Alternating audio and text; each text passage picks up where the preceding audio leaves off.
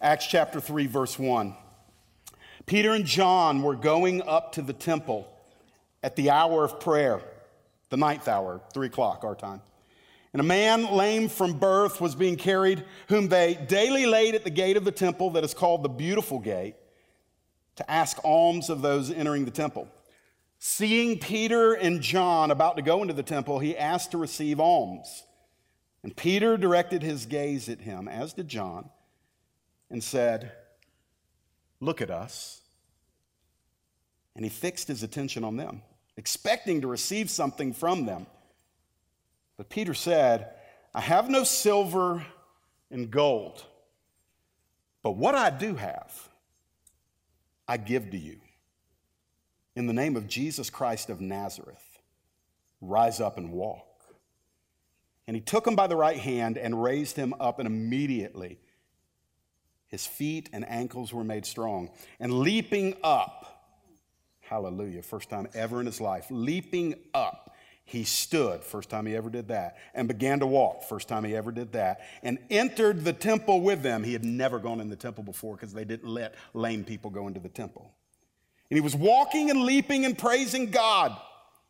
And all the people saw him walking and praising God and recognized him as the one who sat at the beautiful gate of the temple asking for alms. And they were filled with wonder and amazement at what had happened to him. And while he clung to Peter and John, all the people, utterly astounded, ran together to them in the portico called Solomon's. So when we get to Acts chapter number 3, this is where it moves from passion and power to precision. The Lord says in chapters 1 and 2 that the coming of the Holy Spirit inaugurated a process whereby signs, wonders, miracles, healings, deliverance from demonization, power, salvations, fillings of the Holy Spirit, these things were taking place. And by the way, the church wasn't apologizing for any of it. The church was operating at such a high level, not just the apostles, but primarily through the apostles and the prophets. There was incredible supernatural movement going on, and nobody was saying to the community, "I'm sorry, I know this is a little weird." They were just walking in it, and people were being healed and delivered. But when we get to chapter number 3, we get to see what it looks like on an individual level. And so there's a lot for us to learn in this. None of this is over your head.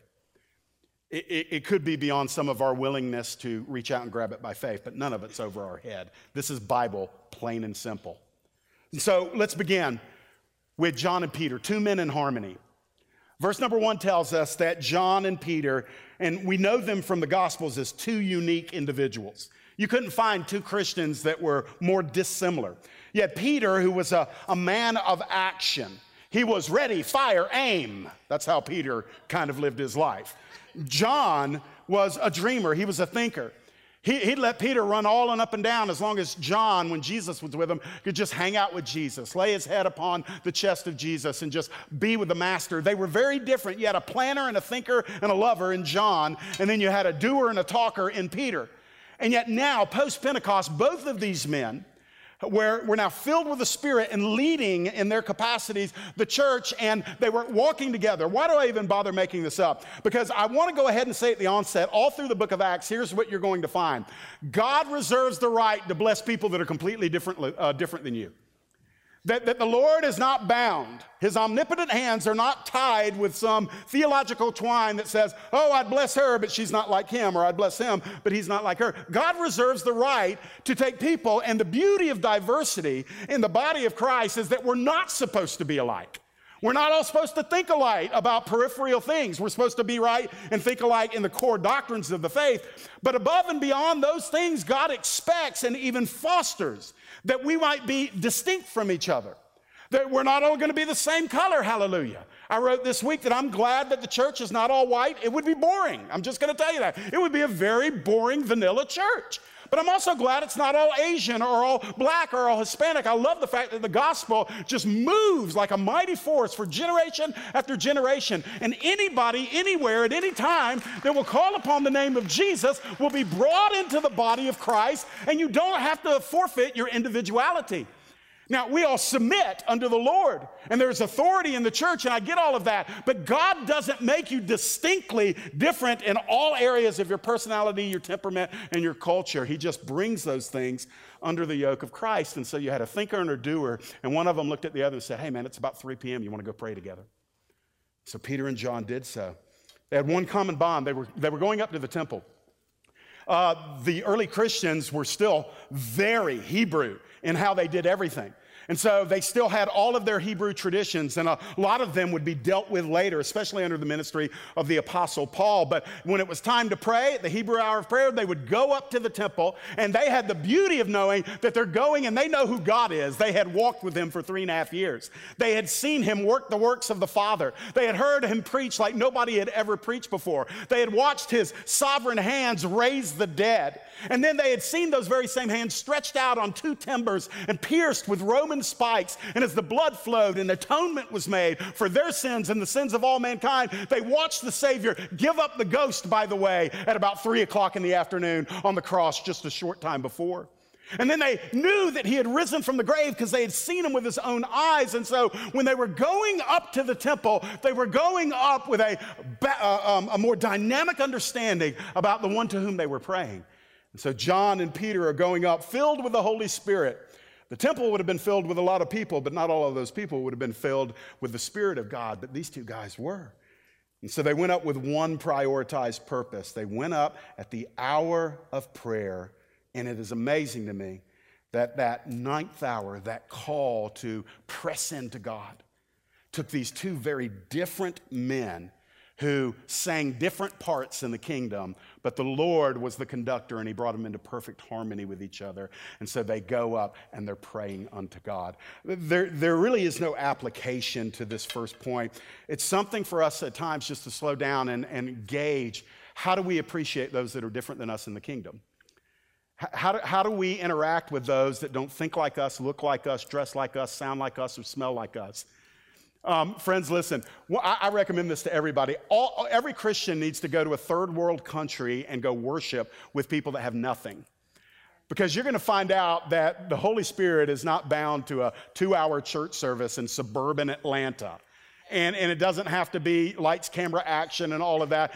Believe it or not, God reserves the right to bless those that don't wear a collared shirt and a tie or a dress, or who, God forbid, might carry something other than a certain Bible translation. I mean, the Lord blows the doors off of the kingdom, and it is so big unless you keep it small. And if you keep it small, you're going to feel violated all the time when something goes on in your little K kingdom that you don't think belongs in the big K kingdom. You know, there's room for cessationist and continuationist in the kingdom. Those are big theological terms that simply say that there's room for those that believe in the gifts of the Spirit and those who deny the gifts of the Spirit. There's those that are premillennial, postmillennial, pre-trib, post-trib. There's those that believe in that you ought to be baptized by being dunked, and those that believe it's fine to be sprinkled with water. It's okay. I'm going to tell you, listen to me, there's going to be Baptists in heaven, there's going to be Methodists in heaven, there's going to be Catholics in heaven, there's going to be Presbyterians in heaven, there's going to be non-denominational. There's no corner on the market. You say, Jeff, you sound like a liberal. No, listen, I'm just telling you this. I want to be liberal with love, and I want to be as liberal as God is. And I want to welcome anybody that God welcomes. I want Newbridge to have that attitude too, that we're not trying to orient ourselves to a certain flavor of a religious club so we compete with all the other clubs. We're kingdom people. And may God grow us in our willingness to be unified, even in times and with people that we don't see eye to eye on. So I had this plotted out. I said, Lord, thank you. Verse number 1 lets me get up on my soapbox for a minute and just say, hey, exhale, unclench, and relax. Not everybody's got to be like you, and it's okay. Amen? Verse number 2, here we go. Because this is where the story really starts becoming precise. Because in the midst of John and Peter going up to the temple, Spirit-filled, seeking the Lord, pressing in, learning, growing, just being expanded in the kingdom, there's a man that they're about to meet whose life is an abyss. He's got a horrible existence. And in the midst of these 2 men going up and with thunder hearts, ready to worship, ready to see what the Spirit's going to do, there's a man who goes there every day, and he's not expecting God to do anything. And God says, today's his day. Today is this man's day. So look in verse number 2. I call him a misfit. He's a misfit in agony. First of all, I think that we can go out on this limb. I don't think it's a shaky limb. I think it's sturdy, that he probably viewed himself as a burden. Verse number 2 tells us about this man. His name is not even given. He's a man who was lame from birth. And as every day before, he was being carried by others, and they would bring him to the temple.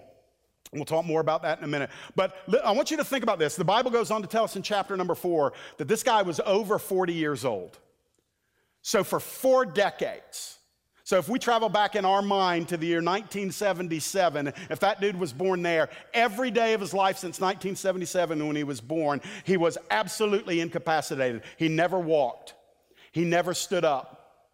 He never ran when the other boys started to run. He never worked the fields when they became 12 years old and started entering into manhood. No, he stayed back home with mom or sister or grandmother or whoever would provide for him, and he was a burden to them in his mind. Had to have been that way.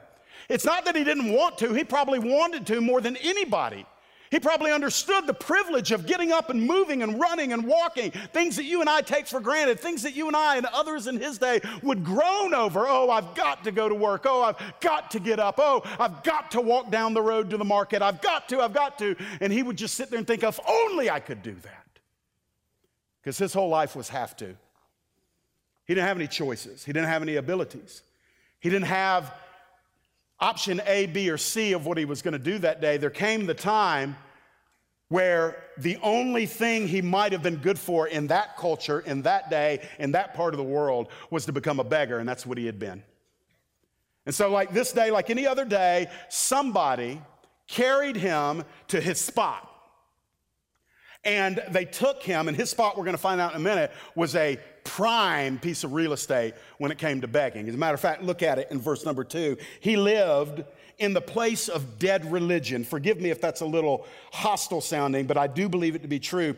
It says they laid him daily at the gate of the temple that is called the Beautiful Gate. So you had multiple ways to enter into the temple, and the Beautiful Gate would lead to a courtyard, but this gate was ornate. Historians tell us that it could have been as tall as 75 feet tall and perhaps as wide as 60 feet wide.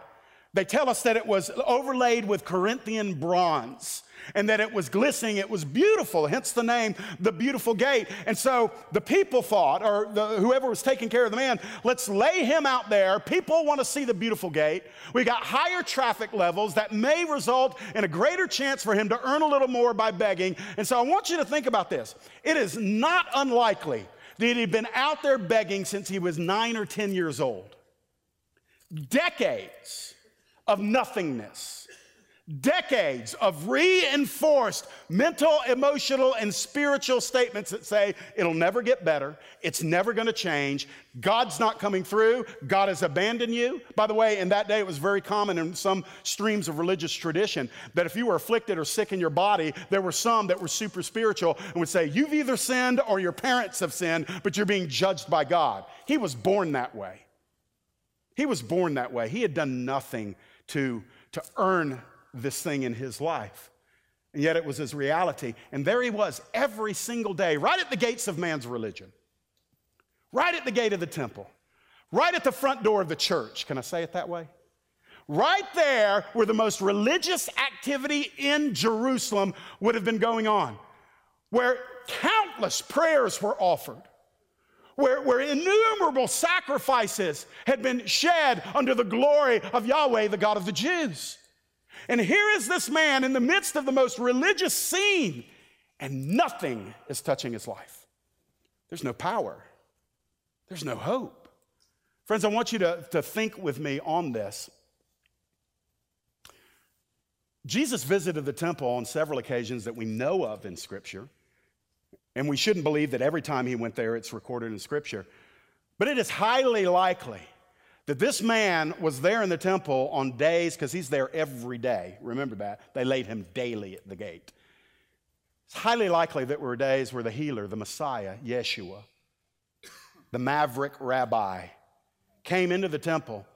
And this man knows of the renown of this one named Jesus from Nazareth, how he heals, how he raises the dead, how he performs miraculous works, how he has authority over demons, how he puts the scribes and the Pharisees in their place where they can't say a word because nobody can argue with his sanctified logic. And so the renown of Jesus, it's highly likely that it reached this man. And I want to ask you this question. I want to try to connect with some of us here. Is it unrealistic to think that he could have thought, yes, Jesus is the healer, but he clearly doesn't want to heal me? Jesus is the deliverer, but that's for other people. Because mine hasn't come. And I heard what they did to him. I heard they killed him. And so he came and he went, and I didn't get my miracle. So I need to remember, I'm just a beggar getting by. I said, Jeff, why are you telling us this? Listen to me. It's how a lot of Christians live. I'm just getting by. I'm just sticking my hand out, hoping somebody somewhere will put something in it that gets me through today and into tomorrow. I'm going to show up at the temple and I'll get as close to religion as I feel like I can go, but I don't have any expectation to meet with God. I'm not asking for a touch from God anymore. I believe if that season was ever going to found me, it would have found me when I was calling out the loudest for it. Now, all of that, by the way, is conjecture. The scripture does not say that. What I'm saying is a lot of us have gone through that, and some of you are in it right now. That because it hasn't happened yet, that something shifted in your thinking, and you said, it probably won't happen. And by the way, the enemy, that's a fertile field for him to work in. When what you're asking God for hasn't happened yet, the devil will pop in from time to time and whisper, why don't you quit praying about that? He doesn't care. Or he'll get theological. If you're theological, if you lean and you tilt theologically, especially if you tilt reformed, the devil will come in and say, look, God's sovereign. God's sovereign, and there's no need to ask him. If he wants to heal you, he'll heal you. And if he doesn't want to heal you, he won't heal you. And I've heard that taught. By the way, unfortunately for me, I taught that. I used to teach that. And the problem is that you just can't find it in Scripture. You can piece it together. You can make a straw man argument. The fact of the matter is, if you go anywhere in Scripture and you see somebody approaching God, asking for healing, Jesus Christ especially, in the Gospels, Jesus never said, nuh-uh. Never. Not one time. But there were instances where perhaps he wasn't asked, where he didn't heal anybody. But every single time we see somebody approaching Jesus Christ and asking him for healing, he would talk to them. Sometimes he'd pull out their faith a little bit, but ultimately he would touch them and he would heal them. And yet the enemy says, well, he's just sovereign. He'll do what he wants to do. Well, he is sovereign. He's sovereign, but since when is sovereign synonymous with unfeeling and disinterested and uncaring? I mean, Jesus compared God the Father to earthly fathers. I know I quote this regularly, but one day it's going to really get somebody. Jesus said, you guys are evil fathers. Isn't that a blessing, Dustin? Jesus looks at us. He goes, you guys being evil know how to give good gifts to your kids. And he says, how much more will your Father in heaven give the Holy Spirit, or in the other passage, give good gifts to them that ask?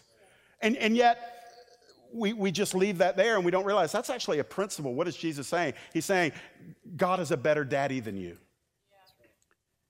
And I'm going to tell you something.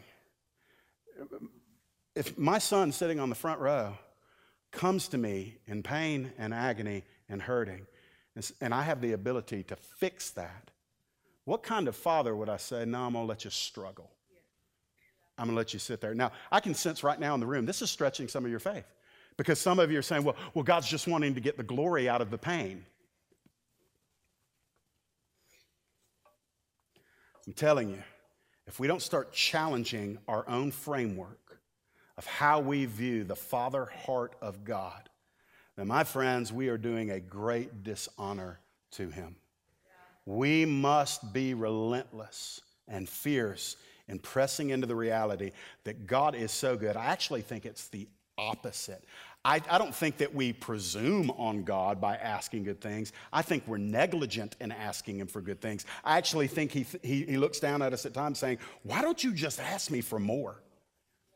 Why don't you just expect me to move on higher levels? He said, Jeff, I don't believe that. Then why did Paul say that he's exceeding abundantly able to do exceeding abundantly above all that we can ask or think?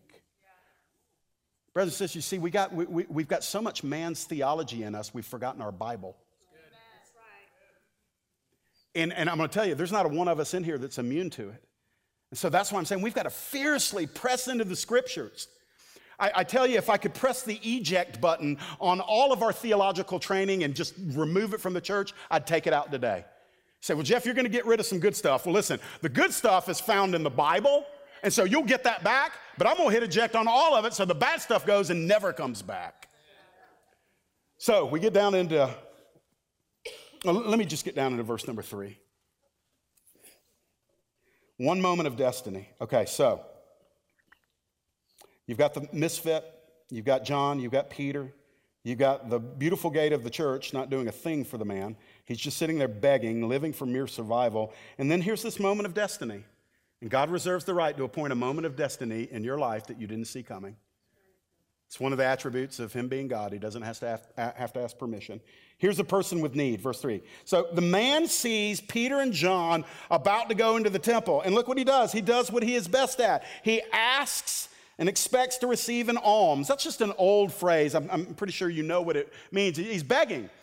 Give me something, give me anything that you can spare. Hey, buddy, can you spare a dime? And this is what he's doing. He's been trained in life to aim really low. Aim low, you might get something. And so he's trained intellectually, he's trained temperamentally, he's trained spiritually not to expect anything revolutionary to happen in his life. He's hoping that somebody will have enough religious guilt as they're going to church to give him something, a dime, a dollar, anything. And Peter and John obviously must have looked happy or something. Because the guy says, something about those two fellows, and he works it up. He's got this thing down pat. He's been doing it probably 30 years. Alms, needy, help a blind man, help a lame man, help a sick man, feed me. I have no help, I'm hungry. And all he's doing is crying out in his incapacity to meet his own needs. Nobody has ever been able to offer the man the help he really needs. There's been multitudes that have helped him get by another day, but nobody's helped him with what he really needs. Let me make a bold statement. And I know some of this sounds critical, but I think it's accurate. It's a perfect picture of what the church has been doing in America for the last 50 years, maybe 100. Just getting people by. Let's just give them enough to shut them up. Give them enough to meet the need. They're aiming low, so we ought to be able to meet their needs. And that's why our churches are now in the 21st century. We're in the second decade of the 21st century. And our churches feel successful when they're meeting the lowest expectation of the people who come through our gates. And the people actually feel like they're getting something good when we're meeting their lowest expectation. Hey, it was a good service today. It was good songs. Hey, he preached a long time, but it was a pretty good message. You know, hey, I met a friend today. And you know what? They prayed for me. They prayed for me to be blessed. They prayed for me to be prospered. They prayed for me to get well. And meanwhile, no power. Nothing changes. He said, well, Jeff, you just got to let it go incrementally. You do that for 50 years and something's going to happen. Really, is that the pattern we see in Scripture? Now, I believe in being faithful for the duration, but what I'm saying is this. The astounding lack of power. I'm not saying truth. I'm not saying theology. I'm not saying doctrine. And doctrine, is, at its highest, has power in the sense of when it's believed, it translates into power. But there's a reason why the Apostle Paul said, I didn't come to you in word only, but I came in demonstration of the Holy Spirit's power. Paul saw them as two distinct and necessary facets for ministry in the kingdom. And we've got the word, but who's hiding the power? Well, it's not God. So are y'all with me? I'm going anyway, but I'd like to take some of you with me. Here we go. So we see a person with need, but now here's what I like. And this is where I'm convicted. I want to be Peter. I don't want to be just like Peter, but I want to operate like Peter did. In verse number 4, here's a person with assurance. Peter directed his gaze on him, as did John, and said, looky here. Paraphrase, if he was from Georgia, he would say, looky here. He said to the lame man, right here, man. Right here, I want you looking at me. John steps right up. You got 4 eyes looking on 2 eyes, and they're both, I mean, if you've ever been in the presence of a prophetic person in the moment where God's about to do something, it's weird. It's good, but it's weird. The whole atmosphere in that little thing changes. It's like a cone, that God just puts a cone on it. You don't hear anything. It's like everything else drops off. The literal air around you feels different, and it's pulsing with something more than just human anticipation. You sense God's about to do something. And I imagine this moment was very much like that. And when Peter said, look at us, the man couldn't do anything else but look at him. And so Peter, John, now have this invalid. He's incapacitated. He can't do anything for himself. And look at verse 5. The man with the need also is a person with hope. Verse 5. So he fixed his attention on them, expecting to receive something from him. Now, he was about to get a whole lot more than he expected, but he had some level of mustard seed faith that something good was about to happen. I don't think there's any reason for us to believe that he had an inkling that he was about to get healed. I don't even think he was probably considering eternal things, but he obeyed the apostles' command. And the apostle said, look at us. And the man's gaze, his attention was fixed on them. And he literally felt like, okay, good, they're going to help me. And boy, did they. Look in verse 6. We see a person with an answer. Peter said, I don't have any money. That's bad news to a beggar. I have no silver or gold, but what I do have, I give to you. And then he said words that nobody had ever said to him. In the name of Jesus Christ of Nazareth, rise up and walk. Now, I just want to hunker down there. A couple of things about what Peter said. First of all, Peter said, I don't have any money. It's interesting that Peter would not have signed off on the health and wealth gospel, or at least the wealth part of it. He didn't have any money. Peter was not, rolling in dough. The church would remain somewhat impoverished for quite a long time. They had to take care of each other. They weren't powerful and influential. They were closeted. They were under the threat of incarceration and death for what they were doing in worship and praise. And so Peter looks at him and says, I don't have any money to give you, but I do have something. I have something. And Peter knew that what he was about to give, Peter absolutely knew he already had it. Now, walk through this with me. The story is told of Thomas Aquinas meeting with one of the cardinals who was counting money or an offering. This is obviously centuries and centuries ago, and there was a mammoth amount of money.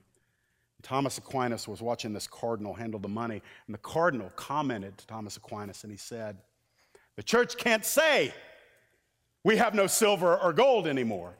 And Thomas Aquinas said, and we also cannot say, in the name of Jesus Christ of Nazareth, rise up and walk. See, friends, the church has a lot of stuff. But does it trouble you that we don't have the most organic power that the early Christians has? It troubles me. It troubles me. And so as Peter looks at him, he says a command. He gives the man a command to obey, and the only way this command can be obeyed by this man is faith, because it's illogical, it's unreasonable, it doesn't fit with the theology of their day. It's a misfit moment in the temple because people don't get up and do what he's about to do in the temple, but he's about to do it. And so Peter says to him, in the name of Jesus, get up. Now, logic says, I can't. I'm crippled. Peter said, get up. Logic says, I've never walked. Peter says, you're about to walk. Logic says, I cannot do the things you're asking me to do. Peter says, I'm not asking you, I'm telling you.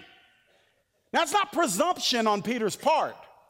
That is Peter creating a crisis moment where the man must either soften his heart or harden his heart. He's either going to harden it and say, I don't believe in this one named Jesus, or he's going to soften it, and hallelujah. Peter makes it easy on him. The Bible indicates that Peter reaches down and grabs him. Peter wasn't going to give him too much opportunity to shoot down the making of a miracle. And that's verses 7 and 8. We see this man made new. He takes him by the right hand and he raised him up. I just heard Josh Groban sing, you raise me up. And immediately his feet and ankles were made strong. By the way, that's Lucan language. That is in the Greek. Those words are not used regularly, and they are technical, precise things, and they describe a process that Luke is using medical terms about the fusing of all the parts together in the ankles. It was a miracle that Luke is writing from a doctor's perspective after learning of this thing many years later. And then the Bible says, leaping up. The man got up and he leapt. And he began to walk, and he entered the temple, first time ever. Entered the temple with John and Peter, walking, leaping, and praising God. Oh. So, he totally messed up church that day. Totally messed it up. Shh. We don't leap here. Shh. You're shouting. We're trying to sing the 51st Psalm. It's a moment of just, gravity and sobriety. Will you calm down? And this dude's a whirling dervish in the temple. He is not going to be tamed. He's not going to be quieted. And all of a sudden, everybody is watching what's going on. I want to give you this, and it's not a deep point, but it's something I hope you'll put in your pocket, whether you go to church here or you go somewhere else or you're watching on live stream. When the man stood up for the first time, he had reason to shout. He had reason to dance. He had reason to leap. He had reason to cause a ruckus in that moment. Why? Because God had just delivered him from 40 years of disability. His head had never been lifted up and stood upon shoulders that were supported by a trunk, that were attached to legs, that were balanced by feet. He'd never done that before. You and I read it, that's Acts chapter 3. No, it's an unnamed man's radical moment of change in his life where Jesus did the miraculous. And kingdom power was placed on full display in a religious setting where there was no power. And brothers and sisters, I love the fact, by the way, this was one of the first gotcha moments when I became a Christian. I was reading through my New Testament, and I got to Acts 3, and I just hijacked it, and I said, that's me. That's what happened to me. As a former drug abuser, as a former drunk, as a former criminal. Now, if you want to run, now's the time to run. You can get off. But that was my testimony. In an instant on August 4th, 1994, God took a man like that and totally converted me, radically delivered me, set me free, broke every chain off of my life. I never did drugs again. I never got drunk again. He delivered me from all of that.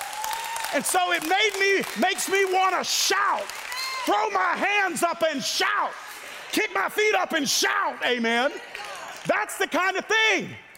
And I did it at a little bitty independent Baptist church named Meadow Baptist Church. And you know what? Nobody said, shh. Nobody said, we don't do that around here. You know what? They did what the people in the temple did. We cannot deny a notable miracle has been done. I just want to tell you this. When God intends to stir something up, you better not try to settle it down. If anything, in my lifetime, I hope my soon-to-be 12-year-old on the front row, I hope his generation is stirred in the kingdom. I hope they're so stirred up that they give us Gen Xers headaches when we're old. And so I love you, my baby boomer friends. I do. I love you. I thank God for you. And I think most of the boomers that are still here at this church that didn't fly out, but the ones that are still here are saying, yeah, we want to see the Gen Xers and the millennials stirred up.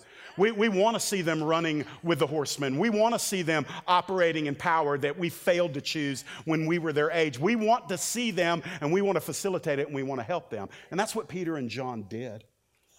So he got an offer to get up. And he would never again pray for a handout to get by. You see, once you've tasted of deliverance and heaven and power, you will spit out of your mouth the foam of religion. You'll hate it. You'll smell it before it gets to you. You'll walk in and you'll, smells religious in here. You'll hang out. 20 minutes later, somebody serves you a big room temperature bowl of religion, and you'll push back from the table and say, thank you, but no thank you, and you'll leave. Now, friends, that may not be kind. I don't care. I mean, I'm not trying to be kind. I'm trying to pastor us right now. I'm trying to say that Jesus constantly offended the religious. Who nailed him to the cross? It wasn't primarily the Romans. The Romans never would have messed with Jesus. It was the religious people. It was the ones who knew their Bibles the best. It was the scribes and the Pharisees and the Sadducees and the high priest. And Jesus came in there as the maverick and said, this isn't what my Father desires for his people. And he called them out, and they nailed him to a tree to shut him up. However, he lives forevermore, and he speaks to this very day to you and I, saying, don't go where they went. Last point, because, it's time. One message with clarity. Let me just give you this. Worship team, come on up. There was a message that day in the temple of transformational power. All the people saw the man walking and praising God. He was the message. Now, Peter's going to preach a good one here shortly, and we're not going to get to that today. But Peter would preach a verbal message, but in the initial moments, the man was the message. You see, anybody can argue theology, but when a man who's never stood up is now standing up and leaping and shouting and praising God, you can put your textbook away, sir. You're not going to win that argument. And so they're all just standing there watching him. I love my Bible, but I hate the fact that I have to read this like history that I've never experienced. It aggravates my spirit. I'm jealous. I'm jealous that Peter and John and all of the people who didn't believe in Yeshua in the temple that day got to see that miracle, and I've not seen this. Now, I've seen God do some healings. I've never seen something like this. And I want to. And we should expect to. And we should press in for that. So, Jeff, I don't know about that. Well, so what is the alternative? Sit around and increase our intensity about how to deny that God works in miraculous ways? Do we want to feed off of each other's doubt, or do we want to feed off of each other's hunger? And so in verse 18 or verse number 10, you have this message of awakening wonder. Not only did they see him, but they recognized him. Verse 10, as the one who sat at the beautiful gate in the temple. This is the beggar. Everybody had seen him before, but they had never seen him like this. And notice this. This is where the sign becomes a wonder at the end of verse number 10. They were filled with wonder and amazement at what had happened to him. And I just want to say this, church, listen. How do I say this? Lord, help me. God has not backed off of his willingness to stun a generation with his displays of power. He hasn't said, yeah, that's what I used to do, but I don't do that anymore. You can't find that in your Bible. You can find it in seminary. You can find it in churches. You can find it in textbooks. But you can't find it in the Bible. Nowhere in the Bible does it say, at the end of the first century, God quit doing this. It's not in the Bible.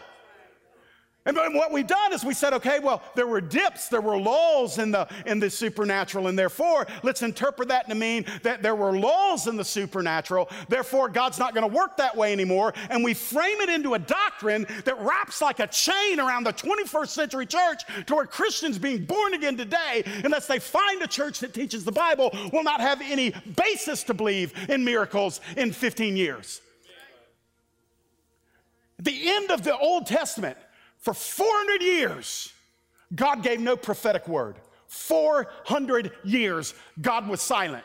And then one day, God said, John the Baptist, go out in the wilderness. I'm going to send a crowd out there. You're going to be my voice. So 400 years of silence. And if cessationists were living back then, they would have looked at John the Baptist and they would have said, I'm sorry, you can't preach. God doesn't sin like that because there's been 400 years of silence. God doesn't work that way anymore. Except he does. And he did.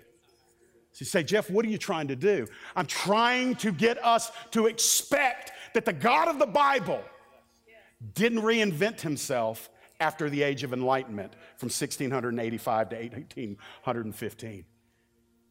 He doesn't bow down to our seminary professors. He doesn't bow down to our denominational belches of erroneous doctrine. He doesn't bow down to anybody. He is Yahweh. He's the God who split the Red Sea. He's the God that shook Mount Sinai. He's the God that dried up the Jordan. He's the God that stopped the earth's rotation so the sun would seemingly stand still. He's the God that brought in his only begotten son through the womb of a virgin. He's the God who took a perfect, holy man named Jesus, who was not only the Son of God, but the Son of Man.